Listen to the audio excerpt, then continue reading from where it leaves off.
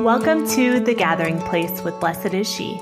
I'm Jenna Gizar. And I'm Beth Davis.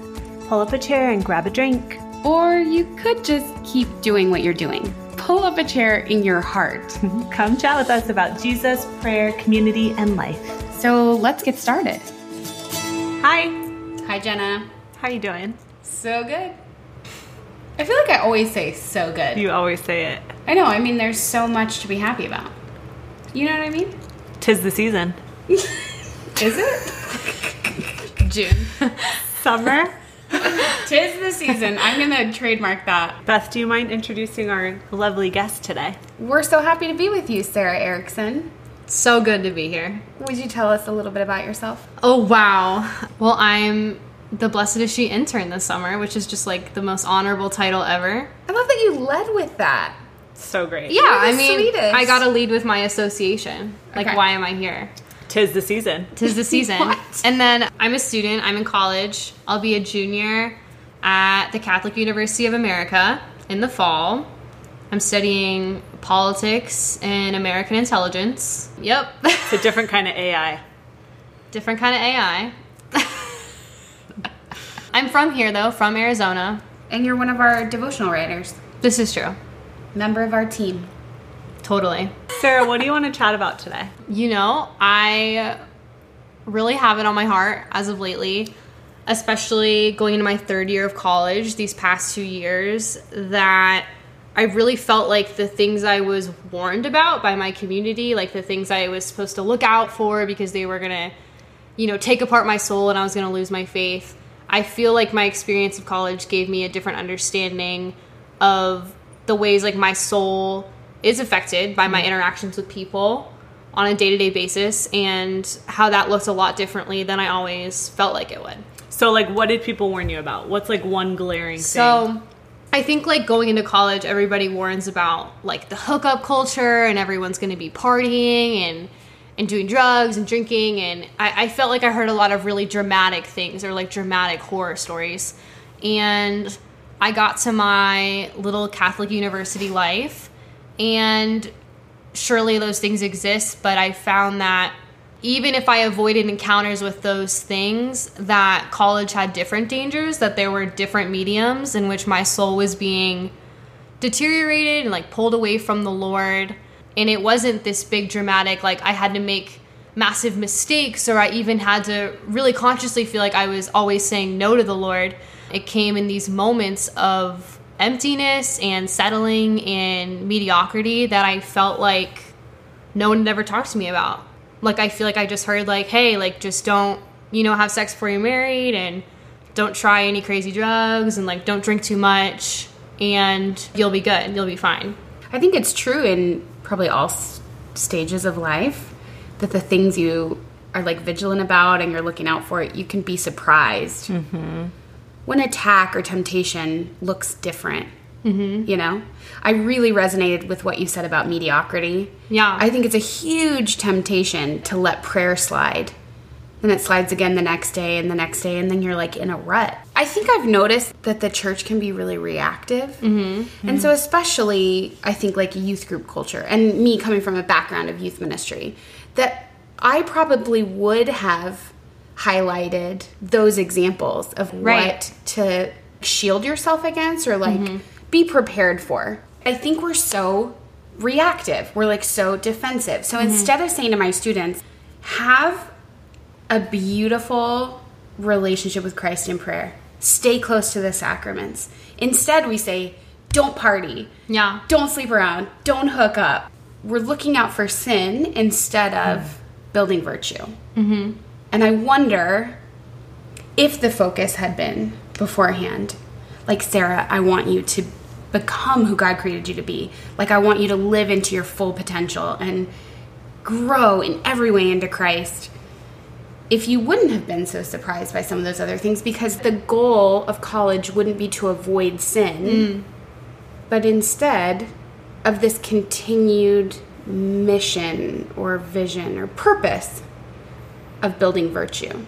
But I feel like that's everywhere. Totally. I feel like most of the people I know, myself included, are like, okay, I need to stay away from sin. Right. Like, I need to stay away from gossip, or I need to stay away from drinking, or I need to stay away from porn. I don't think I had that framework naturally to think, like, let me build myself in virtue. And I do think guidelines are helpful, and Right. obviously knowing truth and knowing what's right and wrong. But I think there is a huge focus on, like, stay clear of those things and then you're fine. Yes. But that's where it's lacking. It's not okay to end at, I didn't gossip today. Like, did I grow in virtue? Did I grow with the Lord? Right. What did I learn from him today? What is he teaching me today? Not just, I didn't sin. Because I can get, like, Mike will be like, you want to go to confession? And I'll say, no mortal sin, I'm fine. You know, like, yeah, the Lord still wants to be with me in the sacraments. And yeah. so even I definitely get caught in that as well. Yeah. So rather than avoiding sin, would be about, how did I love today? How did I grow in virtue? How did I exercise the fruits of the Holy Spirit? Mm-hmm. How did I connect with the Lord? Yeah, and I think that whole mentality, it just felt so based in fear. My college experience has maybe, like, not been immune from the big things, like those trigger words that we use when talking about it. But I was going into college with the understanding that if I did any of those things, it was over. Like, I was so fearful.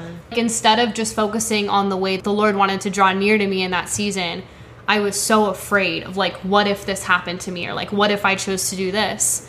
And, like, those moments came and my life wasn't over. And I became, like, very shocked because I had been so immersed in fear. And I'm not, trying to rationalize mistakes that I made or whatever, but I feel like if my focus had been shifted to how can I fall further in love with the Lord, instead of feeling afraid and feeling like I was being thrown into a shark tank, was kind of like the big surrounding feeling. If I hadn't felt that way, and if my perspective had changed to, I don't want to just feel condemnation towards these things, I want to feel like I'm called higher.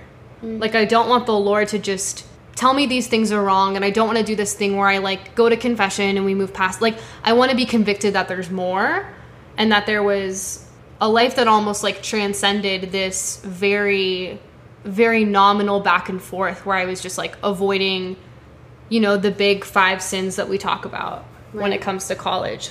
And I think the only reasons I was able to avoid those things at certain points was because the Lord planted a deeper desire in my heart. Not because there came a point where I was, like, very afraid of those things, if that makes sense. I mean, I do think we have to have the both and. We have to understand that I think, like, we have to turn our eyes upward and, like, realize that we are above, like, that this relationship with the Lord is even more important or like you said, like, transcends these earthly things that we struggle with. Right. But we also are here.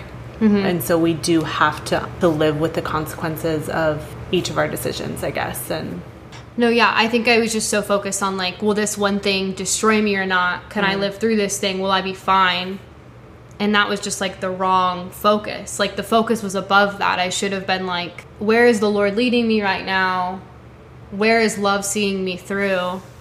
And in that, I would have completely felt convicted about avoiding partying or avoiding hooking up or whatever, but I was just playing this game of how much can I really endure? Is it really going to be that scary? Is it going to be that bad? Just kind of facing a lot of these conversations I had before I left, that I could be ruined by something. Like, instead of being like, how is the Lord continuing to save me? We had this conversation with Anna and Shannon from Eden Invitation, and I think it applies to this situation. They said that lots of times we're given the negatives, the no's, the don'ts, the rules.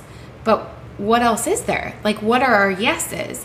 And so I'm thinking about my own college experience, which was pretty typical. And I had friends who made decisions that I wasn't going to make, but I loved them and I did life with them. But I think there was a real struggle within me because on one hand, I was, for the most part, avoiding those sins. I was avoiding the no's. But I guess that kind of left me like, well, what do I do now? Right. Like, no one was saying, like, run after the Lord. No one was saying, love people. Is there any sin that you guys have struggled with in the past that then growing in your relationship with the Lord, it's almost like that sin is gone. It's not as much of a struggle anymore for me in terms of gossip, how I was just saying that. Like, I think I've tried my whole life to not gossip and not talk poorly about people or, not be prideful. And I think it's just so much easier to not even think don't gossip when I'm just working on the virtue of goodness or kindness, or just be kind to people. Like, I want to grow in being kind to people, and that includes how I see them and how I perceive them and how I react to them. It's not so much don't gossip anymore. It's more I want to continue to be kind or patient. Or it's subtle, but it's so different to frame it from the positive. Like, I'm growing in this way. I'm striving for holiness. Instead of saying, oh, I can't do that, I want to avoid sin. Like, oh, I messed up again. One is full of shame and guilt, and the other is an invitation to a much richer life. I think the first one that comes to mind for me is a sin I wasn't even aware of until I became a summer missionary for Life Teen and was forced to live in, not forced, but, living into that community and growing in awareness of the way I actually look at people and how different it was that I was being called to look at people.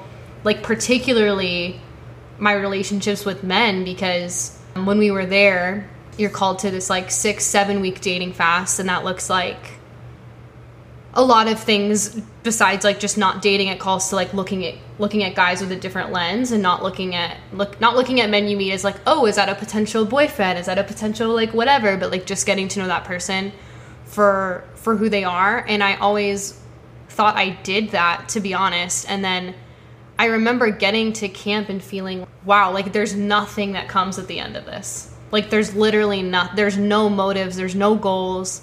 I was just running around without makeup on, which was uncomfortable, and I was just trying to live authentically into who I was, and I was able to get to know these men individually, one-on-one, without the expectation that something was going to come of it. I was able to really cherish the friendship as enough. This person in front of me, in the way that things are, that's totally enough, because that's what the Lord's called me to in this season. And that was a sin that I look back on in my own story, and I'm I don't know if that's even a direct sin, but it was a flaw in the way that I saw men as something to be twisted or formed into what I want it to be. This man will be whatever relationship I desire of that, and if it's accessible or possible, that's just how it's going to end up. And not inviting the Lord into that experience to be I want to see this person for everything that you see them as, and I don't want to change, and I don't want that person to change in order to see them holistically as someone who has a lot to offer besides their romantic use, if that makes sense. Totally. And that's something I always struggled with, but I never knew, until the Lord showed me something more. Because I think if someone had said that to me, don't do that, and I had felt condemned or I had felt looked down on, I wouldn't have changed, because I wouldn't have known what's the other side. I mean, I did summer camps years ago, and that was a huge, beautiful, restorative experience for me too, to just feel free. Totally. When you're talking about running around without makeup and just having these motives of your heart's just exploding with love of the people that you're serving with, which is messy and hard too. Totally. Especially when you're all bringing your own wounds and proclivities. But I just now, I want to recapture that ability to show people vulnerably who I actually am. Because when other people are vulnerable with me, it's crazy. I love them more. I hear a story about someone, they put all their stuff out there, and that person to me is so deeply lovable. But for some reason that doesn't translate. I don't believe that if I show people all my stuff, my brokenness, my confusion, if I show them that, surely they're going to reject me. Right? Yeah. Tell me I'm not alone in that. That's so real. And that's exactly what I'm talking. That's the experience. It's I actually never really understood what it was to just put myself out there completely, because I understand that in this community and in this weird sense, I'm not going to get, not that I'm not going to get rejected. I don't even know how to word that. It was just a safer space to be able to authentically explore who am I without that filter, without that lens, without that fear of rejection, without that fear of what people will look at me and think. Okay, I love that you use the word explore, because it's not we know how to do that. It really does take positive, corrective experiences of doing it a little bit at a time. Mm-hmm. Both of you went to summer camps and had these safe spaces to explore and self-discover yourselves. But what about all the other people in the world who don't get summer camps? Like, how do we have those corrective, positive experiences? Is it just giving yourself vulnerably to one friend? Like sharing? I don't know. Like, what does that look like for people who are terrified of that and have never had a positive experience of that? I mean, I'm figuring that out right now. Yeah. That camp experience did not cure me. So I don't know. I do think I would like for it to be like one counseling session or one healing moment in adoration, or one person, even like one relationship that's suddenly going to come along and heal you and allow you to be free. But the reality is, even in friendship, everybody's bringing their own stuff, you know? So I do think it's like a gradual stepping out. Mm-hmm. Like in this conversation, I self-disclosed instead of just pretending to be okay. Yeah. I was honest about just this one thing, you know? I just let myself be seen for a minute and like showing up again. It's a practice and it is hard. It's hard. Well, and when I think about an experience like camp, I mean, the reason that it's so anointed is just because you're praying literally all the time. Half of what we did was just prayed. And there's something that in the beginning I thought, this isn't effective, or like this isn't like penetrating my heart right now, which was like very hardened. And I think it's like first in the chapel where in that experience, like the Lord taught me to like come out of hiding, to be seen. And that like flowed out in my relationships, and that, you know, carried me through all that time. But because I think I first understood that the Lord saw me, like I allowed myself to be seen in front of him. I came out of hiding in front of him. And if like the God of the universe called that enough and beloved, then I was able to maybe present myself to another, you know, really broken person I probably have a lot in common with if I just gave it a chance. Like I was able to go into these individual relationships and begin to self-disclose like you were talking about, and without fear that it would be rejected, that like we could both just be like really messy together but still like aware of the truth, but that like that those two things weren't in competition with each other, if that makes sense. Like we weren't just like letting each other and enabling each other in our brokenness. Like we were using our brokenness to praise something more than we both had. So, and I think like even when I went back to school after that followed me, and it was because like the Lord had heightened my desires to be known, you know, and my desire to be authentically seen, because he first called me into that. I mean, for me, like, and I just think that sounds like so dumb and simple, but it like starts in the chapel, you know, or it starts in front of him in the sacraments or in receiving the presence. Okay, so Jenna, Sarah and I shared a little bit about camp and opportunities that we've had. So right? fun. It really was. It really was. I'm really jealous. Yeah. Yep. So we had these opportunities to like authentically express who we were and grow in holiness and work on some of our stuff. That was a really precious time, right? So what experiences have you had that are like that? Like what areas have you been able to practice coming out of hiding? Well, I think I thought that I had vulnerability when I was young and a teenager. And I'm now realizing that I really just compartmentalized everything in my life, and that people only got to see parts of me that I let them see, depending on where they were in my compartment. My church friends, who I would have thought were like my closest friends, didn't actually see all the parts of me, so they didn't know who I really was. They knew me in a deeper way because they knew me on like a soul level, and we would talk about Jesus. But there are a lot of parts of me that were hidden and secretive, and that wasn't a safe place for me to expose those things, because it wasn't a relationship where I would still feel accepted with like the darkness or the secrets. So I think growing into that has been really important to me, is the friendships that know about every part of me and still love me. I don't struggle very much with vulnerability. I don't think. I'm pretty much an open book, and I want things to be out in the light, and I want, like, if you're going to be friends with me, I want it to be because of all of me, not so much just because of the parts of me that you like or that. that are appropriate to you. I guess because I recognize that there were parts of me that I did used to keep hidden, now it's really important for me to people to see all of me. And if they still love me, then we're going to be friends for a long time. So I have really amazing friendships that have done that. And I've practiced that with me and been patient with me. So those are ones that I cling to a lot.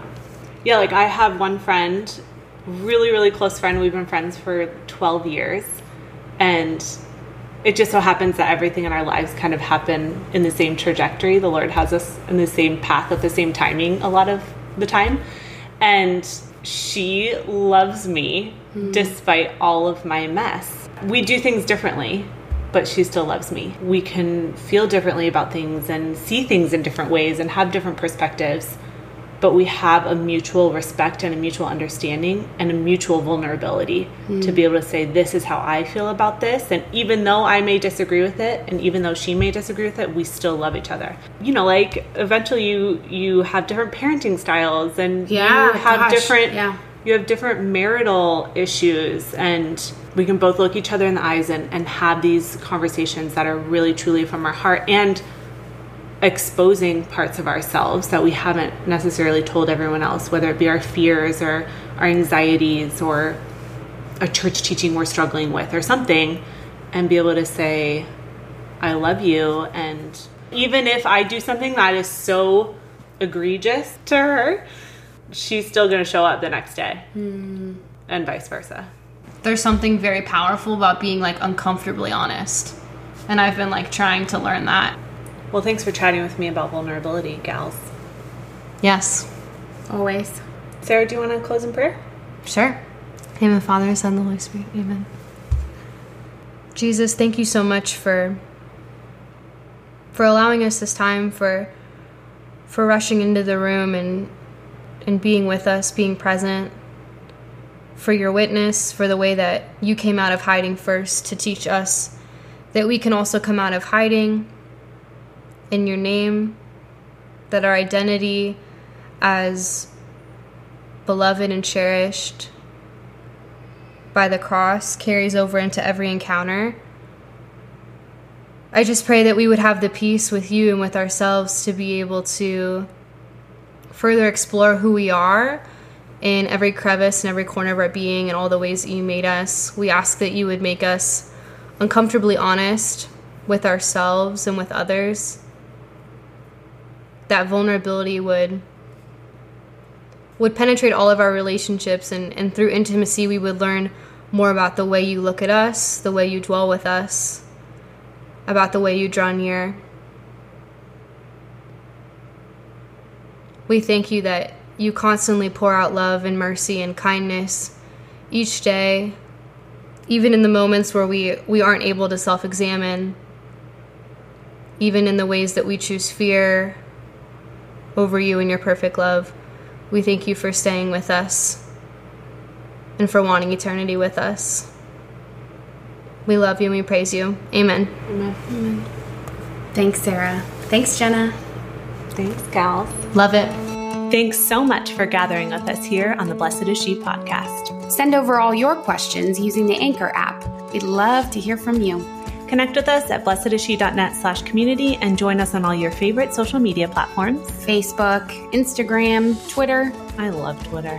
Until next time.